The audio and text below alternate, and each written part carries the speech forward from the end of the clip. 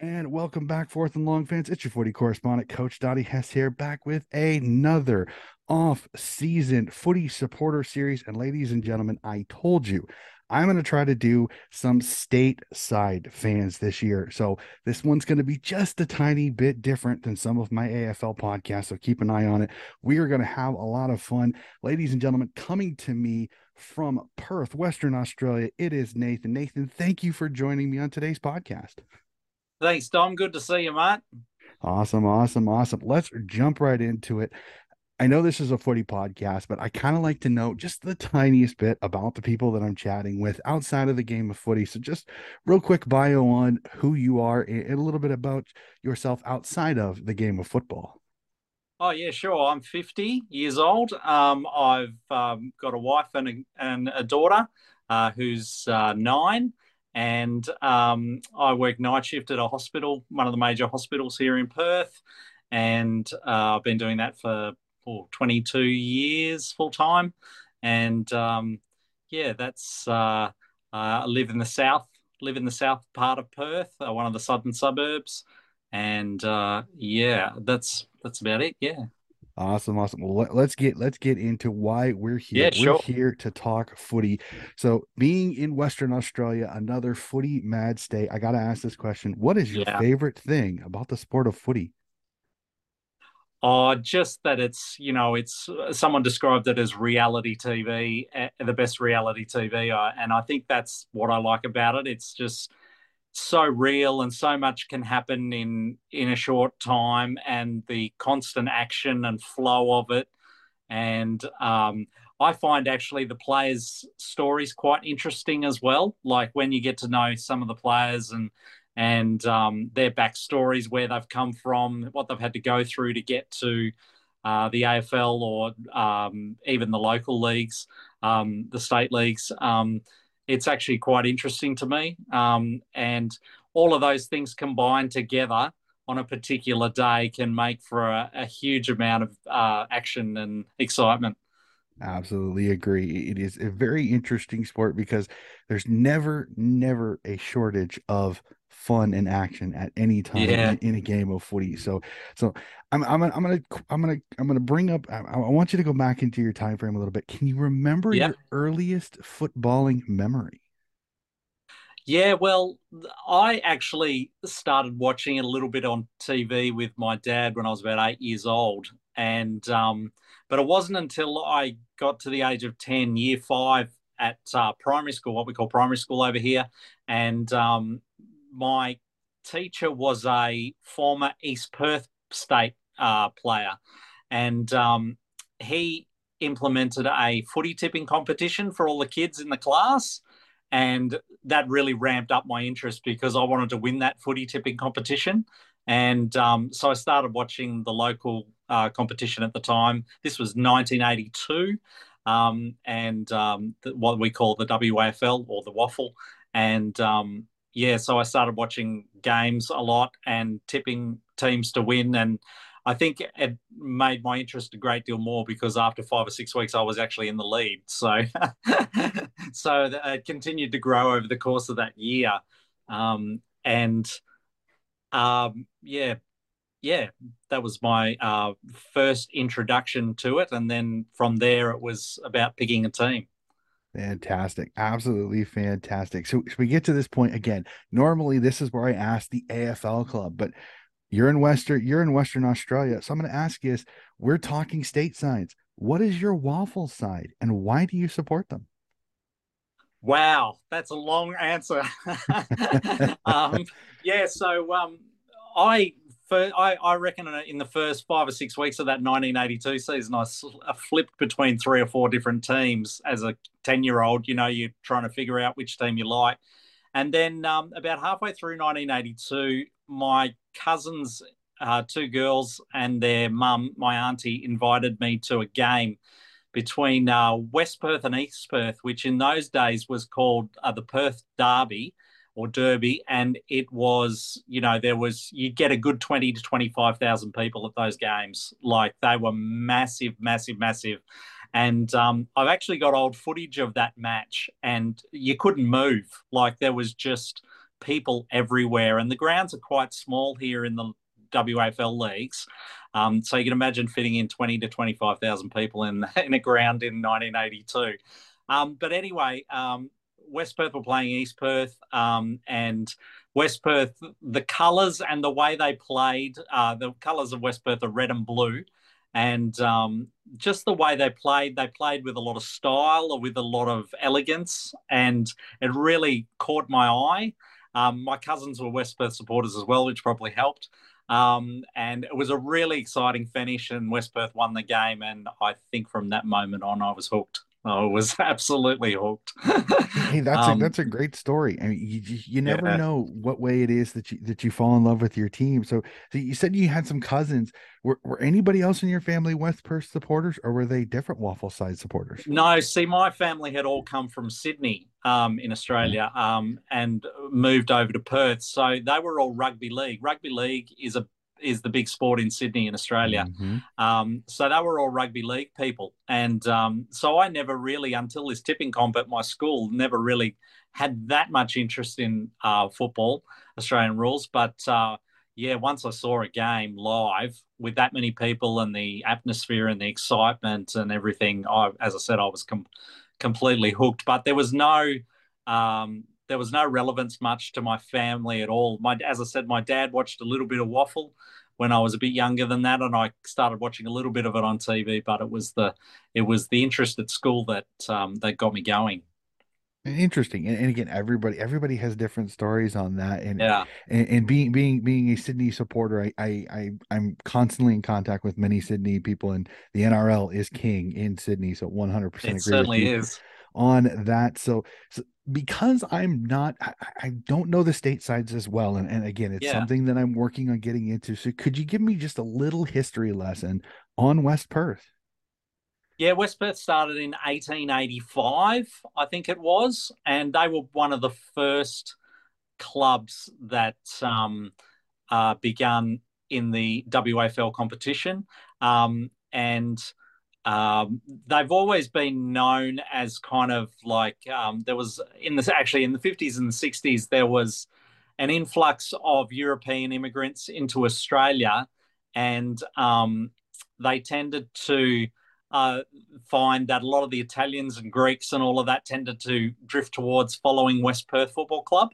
And so they were known as the Garlic Munchers. And um, so there was this thing that grew with the club. The club's always been really, really successful. I think it's won something like 20 or 30 premierships in that period from 1885. They've always been reasonably competitive, had great players, and they played all of their home games out of a place called Leederville Oval, which is in the north of Perth, from 1885 right up until 1993, at the end of 1993. And then they discovered that I think there was a push on from the local council in Leederville to turn the ground into a big car park. So they were kind of forced to move to Joondalup, which is really way north of Perth, some 30, 40 kilometres. That was 1994. They're still there in Joondalup to this day. But quite interestingly, the council actually overturned that thing after they'd actually left and established themselves in Joondalup about 3 or 4 years later. And the ground now still exists. And it's the home ground of some of our arch rivals. Our main arch rival is East Perth, who now have that as their home ground, which to this day is actually really annoying for a lot of West Perth people. And also another team, Subiaco, have that as their home ground as well. But ironically, we've just played in a grand final on Leederville Oval in 2022. And we managed to win that grand final on Leederville Oval, which for the old time West Perth supporters like myself, which was quite nostalgic and wonderful, and there was tears and all sorts of things after the game. That is fantastic. It's a little bit of you just kind of chuckle at that. That's awesome. Yeah. And I love seeing the history of the clubs here. That's absolutely fantastic. So we'll stay back in time a little bit with you Yeah, personally. please. Can you remember the first West Perth item that you ever were given or bought? Yeah, I think in 1983, I remember absolutely. It was just me and my dad growing up. He raised me by himself, and I was always begging him to take me to games because I didn't know you know what else to do, and I loved the football. I was listening to it on the radio every week, and I think eventually I got one of his mates to take me to the game, and I was like 11 or something, and he bought me a scarf, a West Perth scarf, and I remember that very clearly, and that was really nice of that guy to do that, to drive me, because it was a fair way from where we lived. It was a good 20 kilometres there and another 20 kilometres back. For him to do that off, just out of the goodness of his heart, was a pretty amazing thing. And yeah, he bought me a scarf, and I remember every time I was listening to the radio on a Saturday in my room, listening to the game, because back then I think we only had like televised games on a Saturday night for like an hour. We'd have highlights.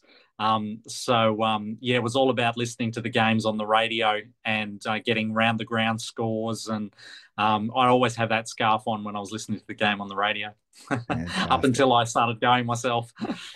That's awesome. Fantastic. I love those stories. It's the little things sometimes that you'd Yeah, be surprised that you really stick out in your mind. So, yeah, this next question for me, I always love this because it's very interesting. Fandom is very different for everybody, and I yeah. think sometimes it's Die Hard. I know is thrown out, bandied about, and some people think it has a negative connotation. So I like hearing people kind of describe their fandom, shall we say. So Yeah. if you could just quickly, can you describe your fandom for West Perth? I mean, is this one of those that every single week you're looking at the news stories, you're trying to find out everything that you can. The off season goes, you're trying to see how the team can improve. Are you that, or can you kind of shut it off for a bit? How's kind of your fandom of West Perth? Well, yeah, it's pretty full on. Like, I'm always trying to find out more information about West Perth. I'm on their website a fair bit. Um, and as much as I try to get to games as much as I can. But there's that lag period over summer, where you get that 3 months off where there's nothing happening, of course. And that tends to build my hunger and excitement again for it. So by the time that 3 or 4 months is over, I'm desperate to get into the season. Can't wait, like this time of year, because the season starts in March and we're starting to get going again with all the information. I'm the same with all my football teams. I can't wait for March, April, when it all kicks off. So yeah, I'm always very, very interested in what's happening with West Perth, and really, really on board with everything that's going on with them all the time. Even in summer, I've got my own YouTube channel, which I put videos on of West Perth and Sydney Swans and other teams. But I also have uh, like my own history files, which I do lots of documentation describing, what happened in this game and how I felt about this win. And so I keep a lot of files and stuff, which are really, really immaculately organized, so that if something ever happens to me, someone will be able to read them and keep them. And so my fandom is pretty full on in that way. I like to document what it all means to me, so that it's really obvious to other people, if you know what I mean. And there's no perfect way to fan. Everybody fans differently, so it's just very interesting to see how everybody does it differently. And it's fantastic Yeah, because you'll learn little things about how kind of people do it, and it's really fascinating because everybody does it differently. Nobody is exactly the same. There are some people that they live and die. I mean, if their team loses, they slam themselves in their own room. They don't want to talk to yeah. anybody. They bugger everybody. Get the heck away from me. And then there's fans that literally 10 seconds after the game is over, they're perfectly fine. There's no emotional reaction. Everybody, and Yeah, there's everything in between, which again, yeah, yeah. fandom is it's a fickle and very interesting thing, but I love it because it gives a different kind of look at the way people look at it. So we'll stay in the past just the tiniest bit. Can you remember the first game that you ever attended of West Perth live? Yeah, it was that one in '82 with the cousins. Mhm. But then it evolved from there. As I said, I think in '83 I had that my dad's friend that drove me to a game, and then yeah, it really developed from there in terms of 1984. I remember all this stuff so clearly, like it was yesterday. You know, and yeah, that '84 and '85 was when it really began to kick off. Fantastic. That's absolutely okay. And this will be interesting for me because I don't always know that, like I said, I don't know the state signs as well. So I'd be very Yeah. interested. Do you have a favorite player of the past for West Perth? And do you have a favorite player currently on their list? Well, there was a guy by the name of Peter Managlio that used to play for West Perth, and he was always my favourite player. And I later became a trainer with West Perth, or what we would call a water boy, or Hmm. you know, type of thing. And I got to kind of be out there on the ground with him every week, not in a playing capacity, of course, but and got to know him a little bit. And it's one of those ones where you they say never meet your heroes, but when I met this guy and spent time with him, I found that he was actually 10 times nicer and better than I expected. Such a lovely fella. And yeah, and yeah, so Peter Managlio as a kid was probably one of my favourites. Also, another guy called Paul Mifka, who'll be very familiar to West Perth supporters.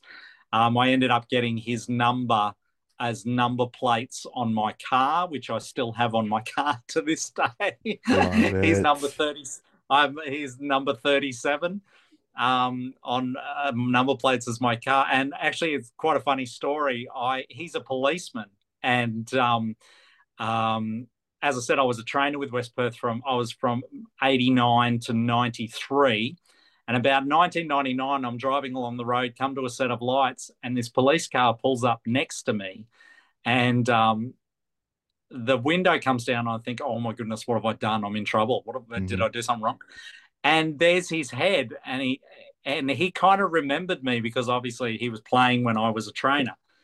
And he said, I said, Paul, how you going? You know, he said, is that my number on your number plates? Ah, And I said, yeah, it is. And he said, oh, you thieving bastard. love it.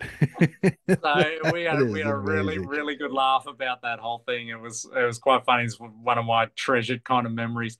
These days, yeah, there's a couple of guys that there's one guy who's been around for a long time for West Perth, who's played for the last 10 or so years by the name of Aaron Black, who just I just love watching him play. He's just a little guy, but he's in and under all the time and getting the ball from the packs, and just a really dogged and hungry, and continues to be a great player every week for our team. Even when we have bad games and we lose by 10 goals, you know, he's always been best players. He's just terrific.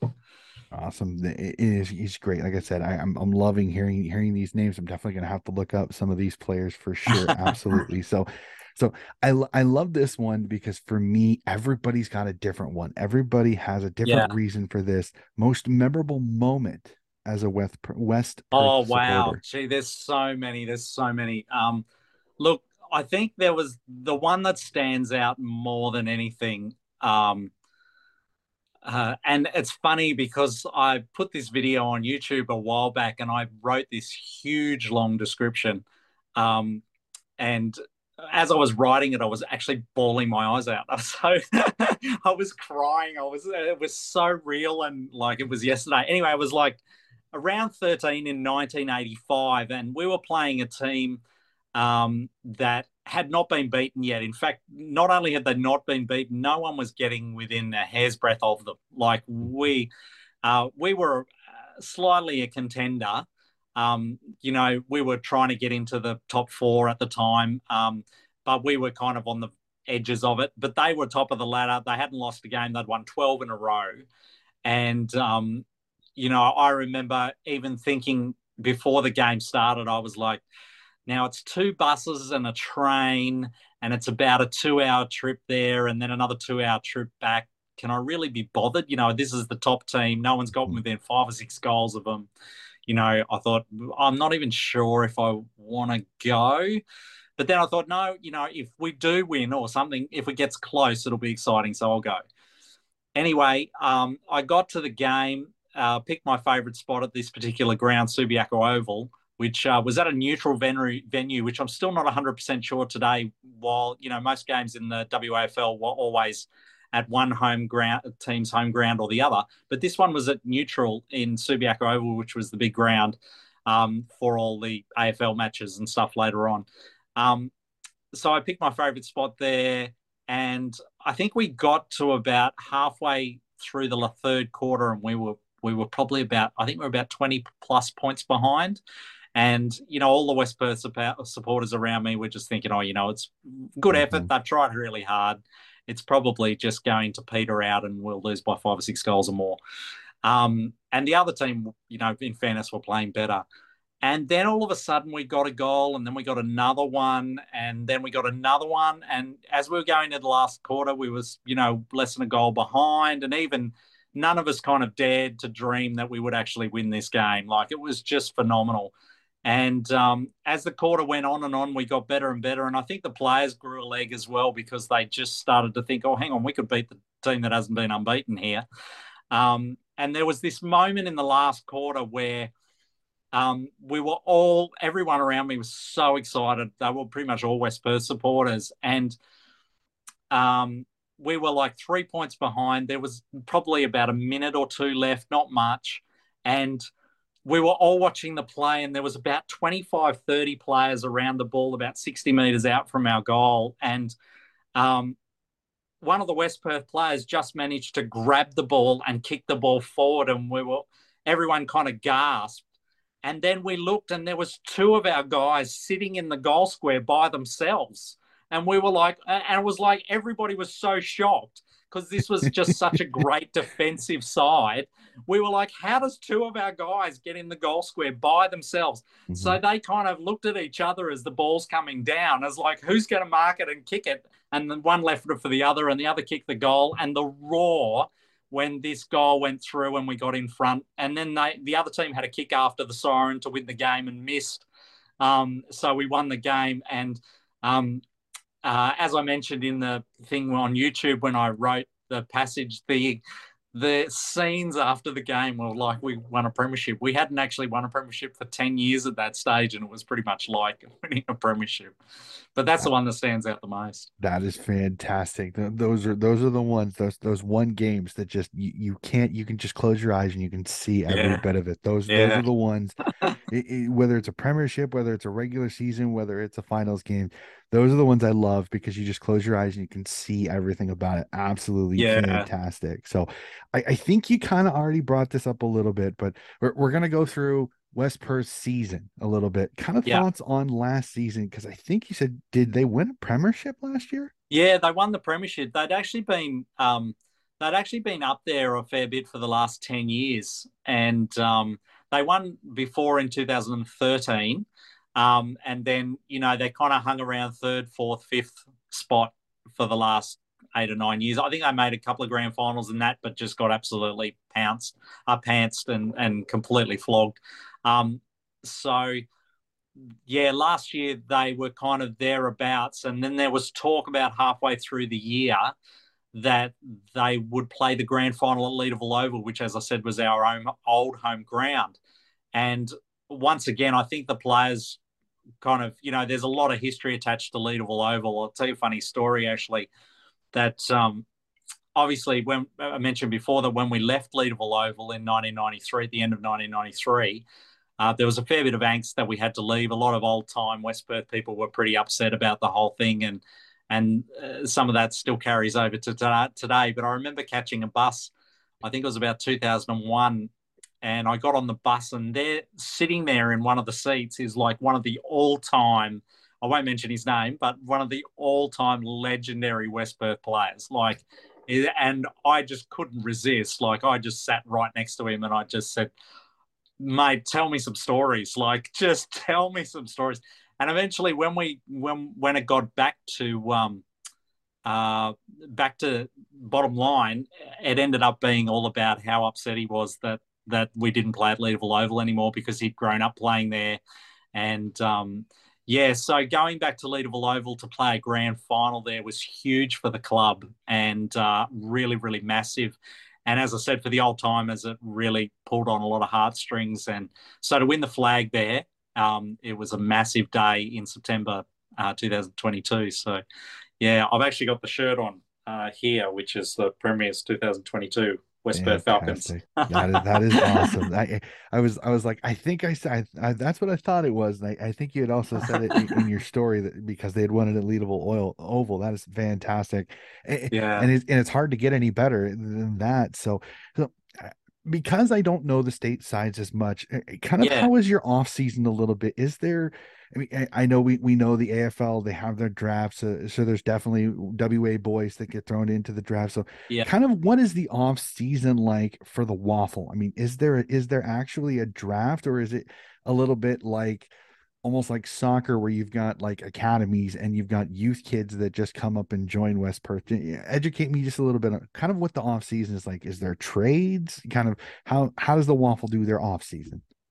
Yeah, it's all a lot more low key, as you can imagine. It's that, excuse me, there's no draft or anything. But what happens is you get a lot of players delisted by the AFL, Mhm. and the Waffle is very quick to try and jump on those guys. Like, try and every team is looking at which players are delisted by the AFL and are trying to get them on their list. There's a fair bit of movement in the Waffle between teams. Like, a lot of players will kind of go, I'll move from Subiaco to South Fremantle, or one of the other teams, or and there's a fair bit of movement.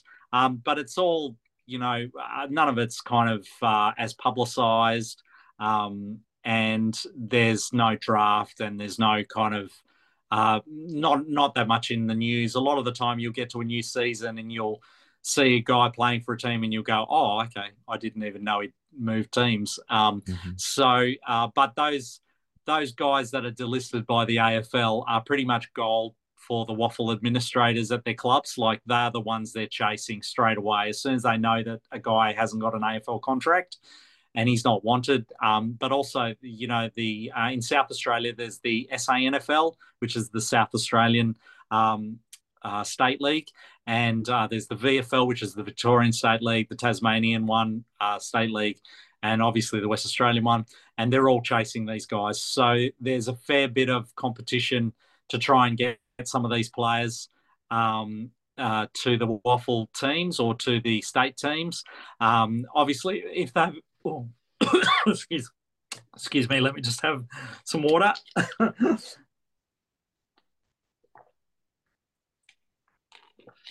Oh, that's better. Yeah, if there's some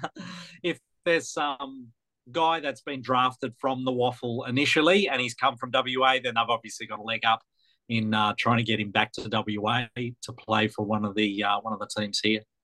Yeah. So, all right. So it's basically is kind of the tier down. So makes absolutely makes sense. So, all right, Yeah, we'll go to it. I tell people coming off a premiership, it's hard to get better because you can't really yeah, do much better it is. than a premiership. So, and Yeah, and I'm one of those that I hate the word expectation because it puts this like you expect something. I'm kind of a hope guy. So, kind of what are your thoughts for next season for West Perth? Do you think they can go back to back, or will it be tough? Will it be tough knowing there's going to be a target on West Perth's back? yeah. I think that back to back is the hardest thing in football. I think winning a back to back premiership, it's proven over the years to be very, very tough in AFL, in state leagues, in every type of comp. So I think we've got a good list of players. We've got a good list there that can do the job. But I'm a big believer as well that if you haven't won a premiership for a while and then you win one, it's actually even harder because they've and there would have been a fair bit of celebration involved in winning that premiership and getting that, because there was a lot of guys that have been around the club for a long time.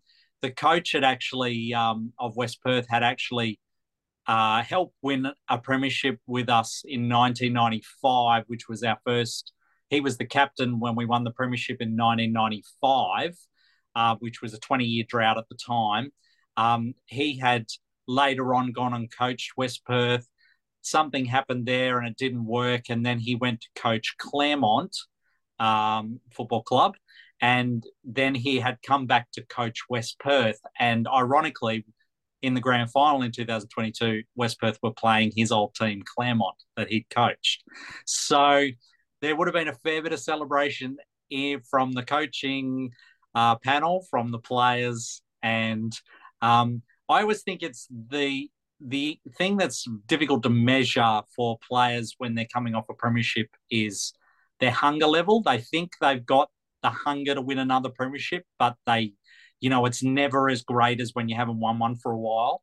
And I think a lot of people delude themselves into thinking, oh yeah, we're still at the same level of hunger we were last year. But to actually have that level is something else and something difficult. So I think it's going to be tough, but yeah, fingers crossed. Awesome. Hey, it's hard to get, but it's hard to get better than that. But if you got a good team, you never know how it's going to Yeah. go. So I love this. This next question is going to be really, really fun because I've done this with the AFL side. So I'm fascinated to see how this goes here. I'm going to install you as the list manager for West Perth. I'm going to let you have a little bit of fun here. If you could bring in any player from the Waffle, from any of the other sides to kind of help round out West Perth, who would be that player and why?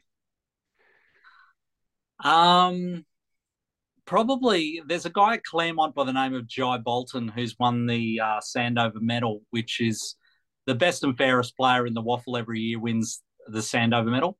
Jai Bolton's won it once or twice, I think, and he's just an absolute gun.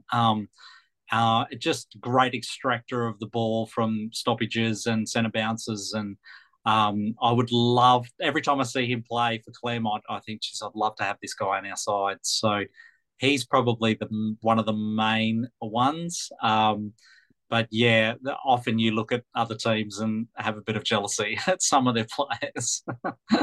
You just never know. But the one thing is to appreciate somebody's skill from another team. Like I love when fans have just that much as appreciation for another player's skill and their ability. So I love it. Yeah. So anybody that watches this channel knows I am a huge advocate for women's footy. I think women's Yeah. footy needs the investment. I think some of these girls sometimes I think go after the footy even harder than some of the men do. So I ask Yeah. this, do you support does West Perth have a women's side? And if so, do you support them? Yeah, I do. I probably don't keep as keen an eye on them as the men's team, but I keep a little bit of an eye on them. They have the scores up on the website and on the app quite often, and I keep an eye on it. I'd love to get more into it and more into the women's side of things. The WAFL has a women's competition, so I think just about all of the 10 teams are represented. So yeah, that's a developing side of things in the Australian rules football game. And I really hope that it gets a lot more traction and gets a lot more interest because, as you said, it's terrific to see the women involved. And um, it's no less entertaining watching the women than it is the men, I find. Well, and especially for me, I'm a huge, like I said, I watch AFLW, I cover it. It is a Yeah, different, it is a different game. It is a yeah, vastly different game.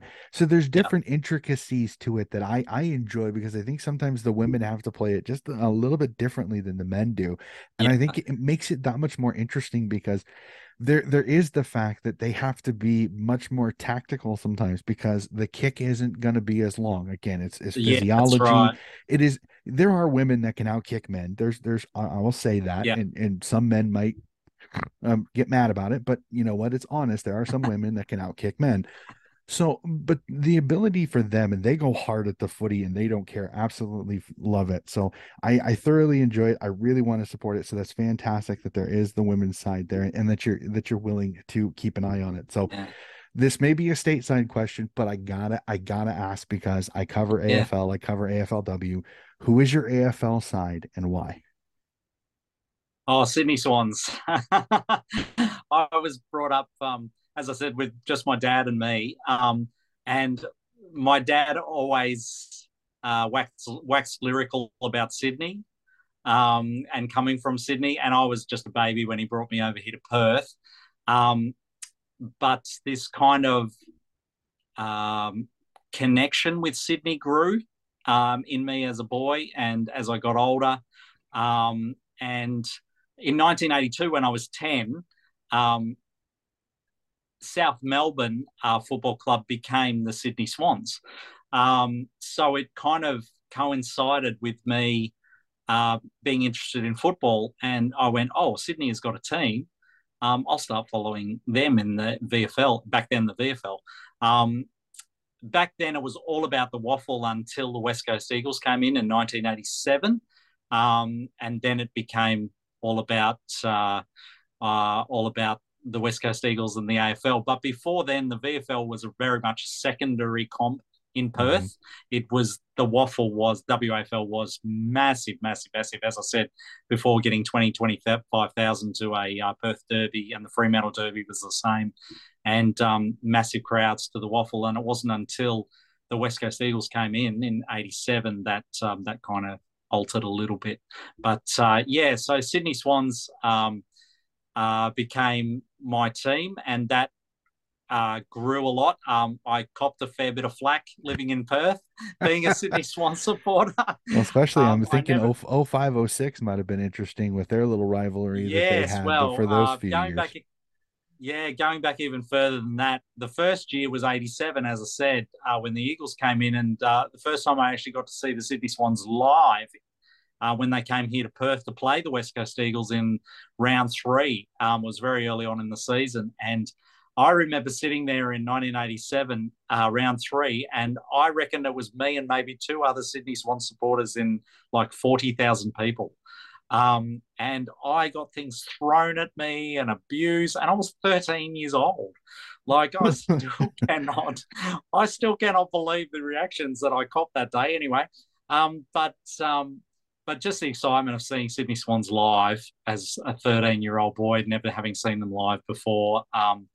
And but I think that that's a lot of, a little bit as a kid.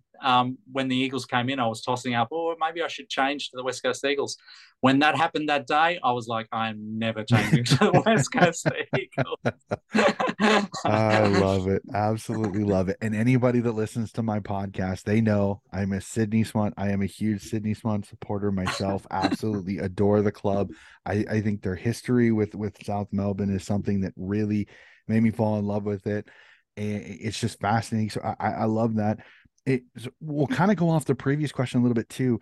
Yeah, AFLW, the Swans started their season. Did you keep an eye on the yeah, team this year? Kind of what were your thoughts? I know no wins. I understand that, yeah, but I saw progression and I saw a lot of things that I'm super, super excited to see, especially some young players like Montana Ham, Cynthia Hurley, and Sophia Hurley and Cynthia yeah. Hamilton. I think are going to Hamilton, yeah. be a ton of fun to watch. Yes, yes, I agree. Yeah, I must admit, when I first heard, me and my daughter had all, as I said, she's 9, and like since she's about 4 or 5, she's been watching Sydney Swans games with me, and she was always like, "Why isn't there a girls' team, Daddy? Why isn't there a girls' team?" And Mhm. so as soon as they announced that they were doing a girls' team, we were both so excited, and we like jumped on and became members of the girls AFLW Swans straight away. And we sit down and watch every game from start to finish, like really intensely. Those couple that they lost by like a couple of points, especially that one to Mhm. Hawthorn when they were like 28 up, kicked 5 goals in 15 minutes and then lost. We still can't believe this day that happened, but it was so exhilarating watching the girls' team. And like you said, there's different tactics and different things involved. And learning about those tactics is thoroughly fascinating. Just learning about the differences, and yeah, so it's a great thing to share with my daughter, and I love doing that. She loves doing that, and yeah, all of these losses, as I always say, is going to make the wins and the premiership when it comes all the more sweeter.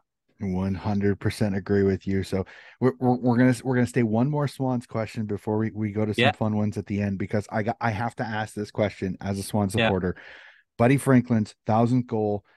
What were you doing when the goal went through, and how did you react? Well, once again, it was a huge family thing. We were all at home here, and I wanted to document it for my YouTube channel. I wanted to document our reactions and everything because it was such a big thing for so many people. So we were all in the lounge room, and 996, 997, 998, 999, and we were jumping around, and it was very exciting. And yeah, I don't know if it'll ever happen again. I hope it does, but yeah, seeing and Buddy's been such an amazing player for the Swans and for Hawthorn and given so much. And this whole debate about Buddy with, has he been worth it even though he hasn't won a premiership with the Swans? I mean, his value to the club is so much more than just a premiership. I had this dream. It was funny because I had this dream for years that at the end of his 10-year contract, at the end of 2022, we'd make a grand final and he'd kick the winning goal. Um, and we got to the grand final, but unfortunately, it didn't work out that way. And he's going to go on next year anyway. So, but yeah, it was an amazing experience, wasn't it, for everyone? I think everyone watching felt a part of it, even though they weren't at the game. It was just such an amazing thing. I've told this story on a few podcasts, and I know some of my regulars they're gonna put their fingers in their ears because I've heard this story before. But I'll tell you my story. Because I'm in the States. The game started at 4:45 a.m. my time on a Oh Friday night. wow, On a Friday night, I work yeah, early. I work at 6 a.m. and I was working from home, so I had my iPad underneath my computer yeah, monitor. My bosses aren't listening, thank God, or they'd get mad at me for watching something. But when 1,000 went through, I had the most surreal moment because it is 6:30 in the morning. I can't yell. I can't scream. I can't run around. you got to hold it So in. I am pumping my fist to the side with no sound because I can't say anything. My partner's sleeping in the condo that we're in. I'm in a condo complex. I've got three neighbors. I can't wake them up. I can't go nuts. I can't go running. So it was the most surreal moment of my life because I'm sitting here celebrating because I agree with you. I don't think this is going to happen again. As much as I would Yeah, love to see somebody kick 1,000, I just don't see the way the game is played and yeah, defended absolutely. nowadays. I just don't see it happening.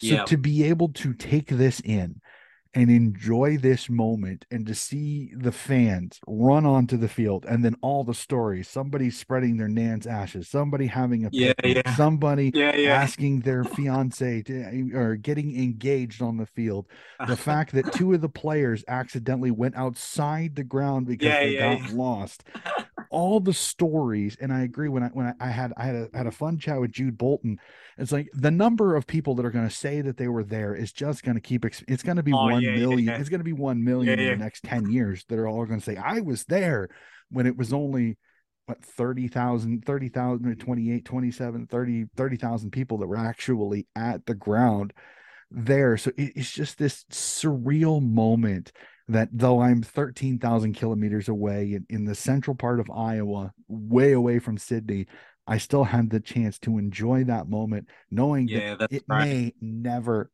ever Yeah, happen again. So it's a cherished memory of mine again. And I had mates that were at the game that sent me videos. I had pictures sent on my Facebook Messenger and my Twitter Messenger, like, Donnie, I have to send you this picture. Like people were taking selfies on the ground. So it's a special moment for me because it was really cool to see my favorite player. Yes, even when he was at Hawthorn, he was my favorite player, Buddy Franklin, okay, kick his 1,000th goal in the Swans Guernsey, and to be able to yeah, celebrate it. And thankfully, nobody got hurt, nobody got injured, everything yes, went yeah, that through. was so important. Yeah, It was terrifying there for a bit when yeah, like there's 20 minutes has already passed and he's yeah, halfway through the ground. yeah, Thankfully, a couple of yeah, really good Samaritans were able to get him back to the race. He was able to kind of celebrate with his teammates, and they eventually got the game going. Though I think most people, after about after that goal went through, most people cannot remember the end of the game because, Yeah, yeah, yeah, it took forever to get it yeah, restarted. I think it was like 45 minutes. It was yeah, insane how long it took. So it's a very treasured memory for me. So yeah. that's awesome to find that out. So we'll jump to a few fun questions for me. I love these type of ones. Is that you're with you being in Perth, you had the Yeah. great experience of the grand final in 21 and 20 were outside of Victoria for the first ever twine. Oh 21 yeah. being in the Gabba and 20 and 21 being in Perth. So as a Perth person currently, the MCC has the 50-year contract. So again, I'm gonna kind of pie in the sky here. Do you think the grand final should be almost like the US's Super Bowl, where it's a traveling grand Mm. final? Or do you like the fact that the grand final is at the MCG? There's a little bit of tradition there. What are your thoughts on that? I'm a traditionalist. I think it should stay at the MCG. I think that I know that's not going to be very popular with Perth people, but I totally believe that's where it should be every year. Neutral ground, mostly. I mean, I just don't. The other thing about interstate grand finals is that what happens is um, you get a whole bunch of people who go, oh, the game's here in Perth or in Brisbane or whatever, and go, oh, the grand final's an event, let's go. But they're not necessarily really interested in football at all. Mm-hmm. At least the corporates that are there in Melbourne still probably follow a team and they Mm-hmm. follow, you know what I mean? And they love the game. Whereas the corporates you get at a ground, you're going to get half as many people, like if you come to Perth, because the ground Mm-hmm. doesn't hold as much, or at the Gabba. Um, but a lot of people are just going in the other states because it's an event, not because they actually want to be there. Like when the game was here in Perth, good luck trying to get a ticket. I mean, it Mm-hmm. was just sold out so quickly. And the talk everywhere you went was, are you going to the grand final? And then you would talk to people and they go, oh, I got tickets, I got tickets. And then you talk to them and they go, oh, which team do you go for? And they go, oh, I don't really follow AFL, but Mm-hmm. they're going to the game. So that kind of annoyed me a little Mm-hmm. bit because I was like, you've actually taken the ticket away from somebody that loves the game Mm-hmm. and has a team and all of this sort of thing. So I think you get a lot more of that when you go outside of Melbourne as well. And I think that Melbourne is the traditional place, 100,000 people. What the other thing, if I can throw another annoying thing in there, they had an opportunity in Perth after they decided to not play to build a new stadium. They had an opportunity in Perth to build a bigger stadium, and they've built one with a capacity of maybe 10 or 15,000 more than what they had before, which showed to me a bit of a lack of foresight. I thought, if you're going to build a stadium, as everyone raves about how good the stadium is, but it does have its negatives. If you're going to build a new stadium here in Perth and you want to compete with the big boys in Melbourne or whatever, then you need to build a 100,000 stadium, you know.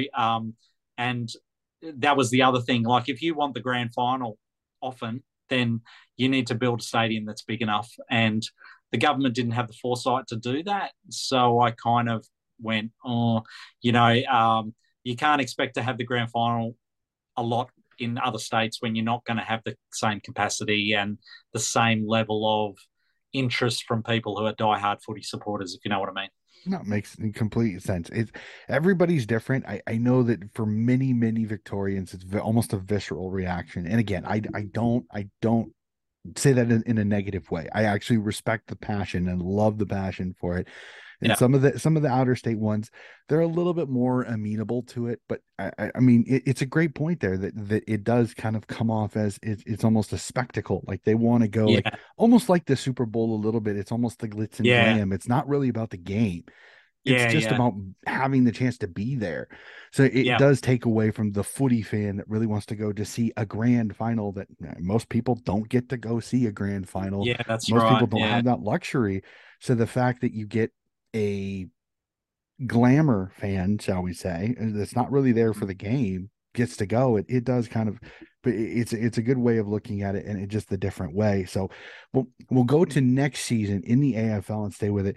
They've announced the gather round again, stealing the Yeah, NRL's magic round and stapling on their own different name to it. Whether or not I like gather round, I'm still not 100% sure. But we're gonna have all 9 games in South Australia. yeah. Kind of, what are your thoughts on this? I don't mind it. I think the fixture is a little wonky. I think there's some games that I think I'm kind I, of like, "Eesh," yeah. where they are. So I mean, Yeah. I'm kind of iffy on it. Would you think about going to Gather Round at all? And what are your thoughts on Gather Round? I would love to go and see all 9 games in a round, to be honest. When I said to my wife, if this happens in Perth, I'm going to all 9 games. And apparently, there's a good chance that it might be in Perth in 2024. But yeah, if it wasn't so expensive to get over with flights and accommodation and everything, I'd love to go. But your point is well made there, because I remember James Brayshaw, who's spent a lot of time living in South Australia, from Triple M, who said that you couldn't really have that in South Australia because some of those other grounds are actually really really small, Mhm. and you can't have all 9 games at Adelaide Oval, obviously. But they went ahead and they've fixtured some of those games at some of those really small grounds. So that'll be interesting to see how it goes. But I'm a huge fan of it. I think it's a great idea. I think it's anything that gives us more AFL, I'm all for. And I think it'll work a treat as well. I think people will really get into it. Yeah, I'll be fascinated to see how SA fans do they show up to these games, because my one worry is that South Australia did all this to get this first one, and then if none of the South Australian locals go to the games except for the Port and the Adelaide game, I'd be worried it puts a little bit of a damper on something that they Sure. they screamed about wanting to have there. So I hope Yeah. the locals go to the Get behind games it.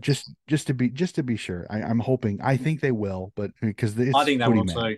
Oh, they're footy I think mad, but also too, the other point with that is that remember that when they had the women's grand final a few years ago, they got like 50,000 people. So I think you've got 53,000. Mm-hmm. I think you've got a lot of people in Adelaide who just love the game, Mm-hmm. not necessarily love their team, and so I think a lot of those games I think, will be pretty well patronised. Yep, I agree with you, and I really hope they do, because I think it would be great not only for tourism in SA, but just to show the love Yeah. for footy in South Australia, which again, it's a footy mad state, just like WA and just like Victoria. Footy is king in those states. So some of my last questions for me is a little bit of research. As I told many people, I've Sure. never been to Australia. It is on my Yeah. bucket list. I am going to go.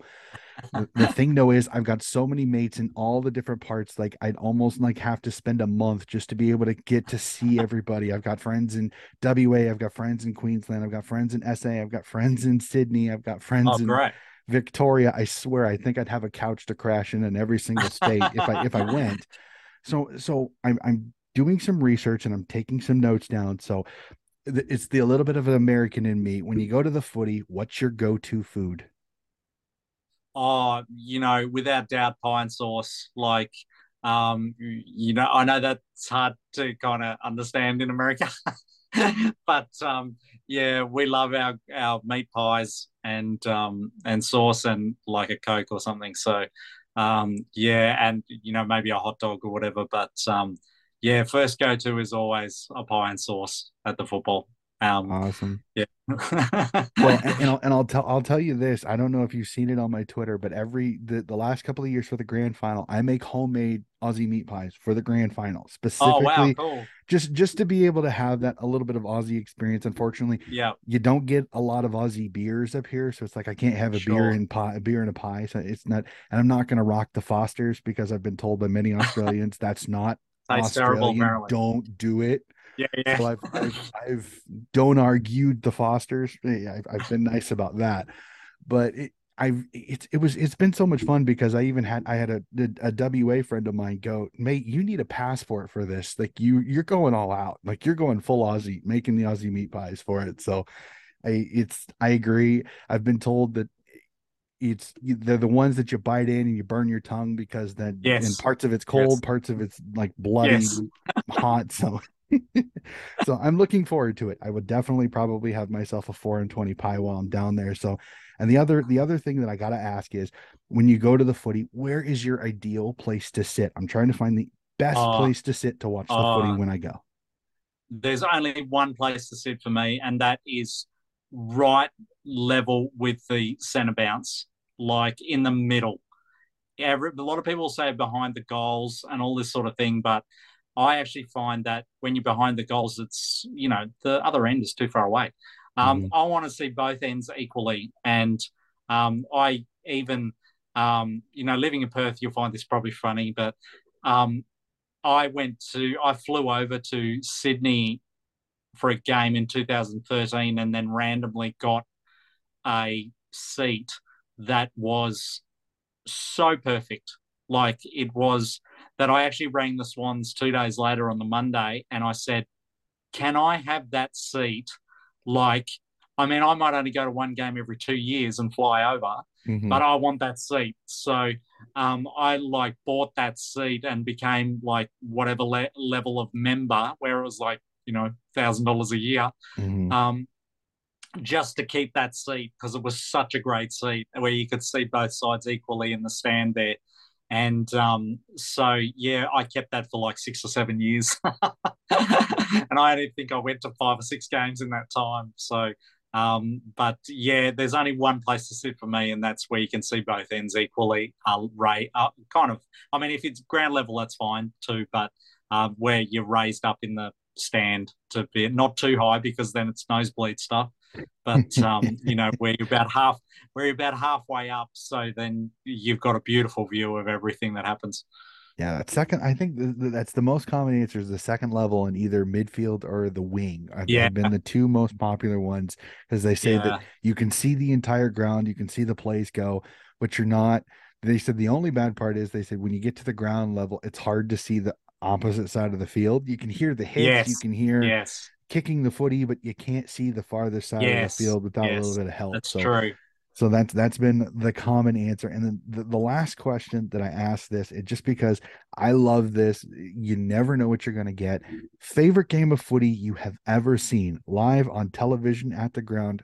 Favorite game of footy you have ever seen? Oh my goodness. Well, I'm sorry. This is well, probably be a bit of a long story, but um, I had never been to a grand final, never been to a grand final, and it was January 2012, and my wife said to me, she said, I want to get you a really great present this year. And it's your 40th birthday this year, 2012. She said, I want to take you to the grand final. And I'd never been to one.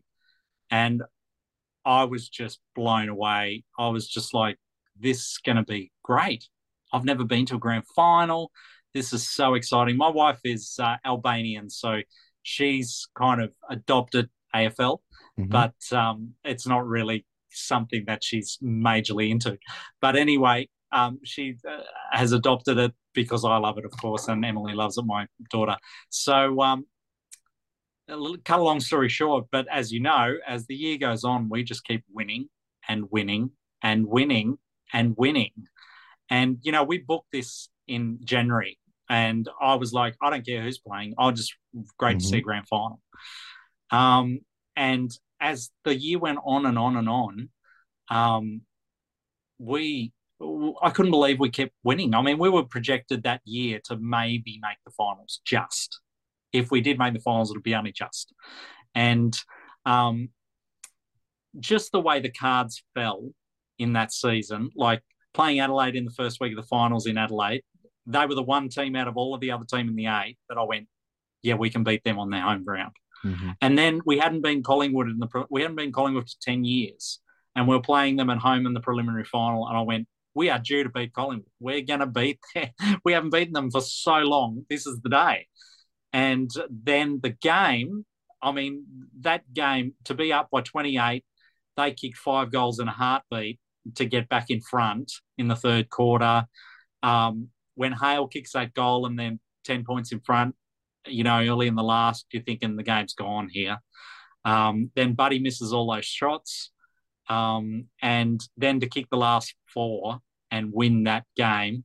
And my first grand final, and there was a bit of conjecture about with the people around us about how much time was left in that Mm-hmm. game, because nobody actually knows, because it's not like TV where you get the countdown clock. You don't at the game, you have no idea. So when Adam Goodes kicked that goal and we were 7 in front, it was 85-78. I've got it memorized. Mm-hmm. 85-78.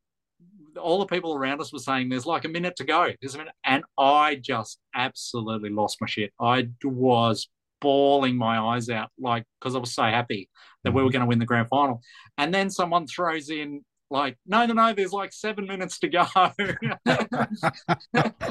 Oh, And ultimate high, back down to I've low. completely lost it already. Like, we've already won the game, and Uh-huh.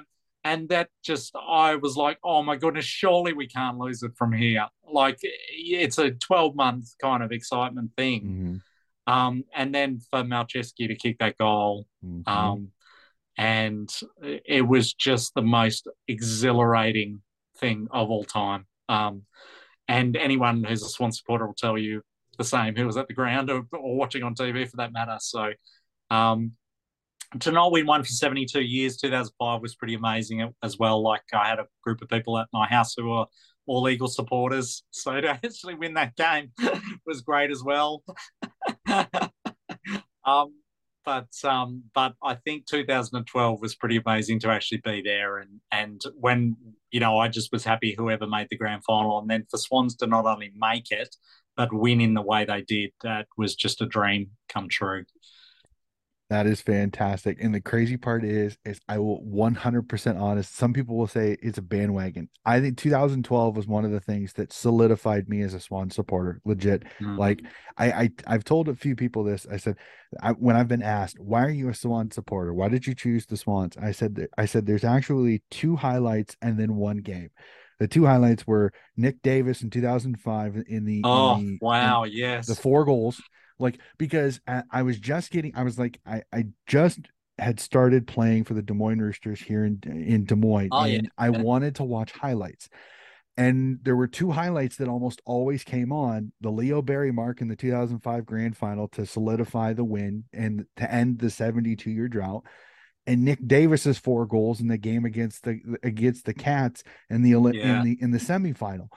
And they just, the atmosphere that in both of those games, and the eruption when Nick Davis kicks his fourth goal and the place goes absolutely bonkers. Like, there yeah, was nobody sitting still. People are yeah. crying. It's just absolutely Oh, it going was just nuts. amazing. But then the fact, like, I kept seeing these highlights and I'm like, Sydney Swans, and I've always been somebody, I've said this many times, I pick teams with unique nicknames. I hate being just, well, I'm in Des The Moines. I live Lions or close the to Tigers. Minneapolis. I'm going to pick the Vikings. I don't do Yeah, that. Like, I'm one of those. I yeah, want a unique nickname. I want something a little on. And the Swans caught my eye. And it was like, and then watching 2012, the gritty, blue collar, tough, tackling, yeah. gritty Totally. style that they played, I was Mm, like, this is me. This is my, like, yeah, it sure. really fit my personality and Yeah, kind of the, yeah, as I say here in Iowa, the Midwest life. I mean, we're very blue collar, very hardworking. So it just, it connected with me. And then for yeah, them to win and to do it in a game that was so exhilarating, back and yeah. forth and back and forth, I It was like, was. that did it. That legitimately, that 2012 grand final did it. And some people was, you're a bandwagon. No, I said, No. I stayed after that grand final. I became a fan. I started watching all these videos. I started studying South Melbourne. I started looking about when they moved up to Sydney in 82, the teams, how many years that they had such crap teams that they couldn't win a Yeah, game, and then yeah, how the coaching finally came in and they finally started getting a few stars, and then Plugger comes up and things start yeah, changing. And it was yeah. just like Amazing. the renaissance of South slash Sydney. and then 2005, and just the emotion of ending a 72-year drought. It was like, Yeah. that did it. Like, legitimately, that did it. So the fact you say 2012, I still have that game on my computer. I watch it at least once a year. Yeah, I same. will never get rid of it. I will never stop it. And the fact that Yeah. Dennis Committee and Bruce McAvaney are calling that game, both in that game, and the legends that they are. And Yeah. cometh the moment, cometh the champion, that Oh, Bruce yeah. What a great McAvaney line. says Yeah. when Goods kicks that goal. I Yeah. rewind that and hear Yeah. him say that Yeah. 3 to 4 times. When I watch the game, I have to rewind it. Cometh the moment, cometh the champion. Rewind, cometh the moment. I do it at least 2 or 3 times because I have to hear that call. Yeah. And to see Goods' reaction when they win the grand final, and he drops to his knees, and he tore his PCL in the game, but he still Yeah. What an drops to amazing his effort. knees and celebrates Yeah. in the center square. Yeah. Done. I was a Swans fan. I became an international member 2016. As I say to many people, I have That's never great. regretted that decision ever. The Swans Yeah. supporters have welcomed me with open arms, Yeah. and Great. I've said it. That game is really the reason I became a Swan supporter, and I've not ever regretted that decision ever. So that's cool for you to say that, because it just it makes me smile, because it really was. Yeah. That was the first grand final that I sat there and I went, I really need to pick a team. And there I get it. I get the team Yeah. It right then and there. So was an all amazing righty. day. Now that we've went on memory lane there, Nathan, this has been an absolutely fantastic chat again. Thank you for letting me learn a little bit about a stateside in West Perth. I will definitely keep an eye on West Perth this year, and see what it is to be a West Perth fan. It is absolutely fantastic. Thank you for sharing your stories with me, sir. No worries. This has been fantastic. Anytime, mate. Good to talk to you. And if you ever want a part two, there's plenty more stories. Awesome, awesome. I will, and we may actually look into that, definitely, for sure. The worst case scenario, you and I should have a video chat, and just you can Yeah, share some totally. stories with me, even if Absolutely. it's not recorded. So, Yeah. ladies and gentlemen, that is going to do it for another episode of my off-season supporters series. Keep an eye out. I have more waffle supporters, I have sample supporters, and I'm working on a few VFL supporters to try to get more statesides in. I've got my AFL supporters, as you can see, many still to come. Keep an eye out. I'm gonna get us to March, to the AFL regular season. So we've got some footy talk now until the season gets Right. started. We will be back very, very soon with some more episodes in my Donnie's Supporters off-season supporter series.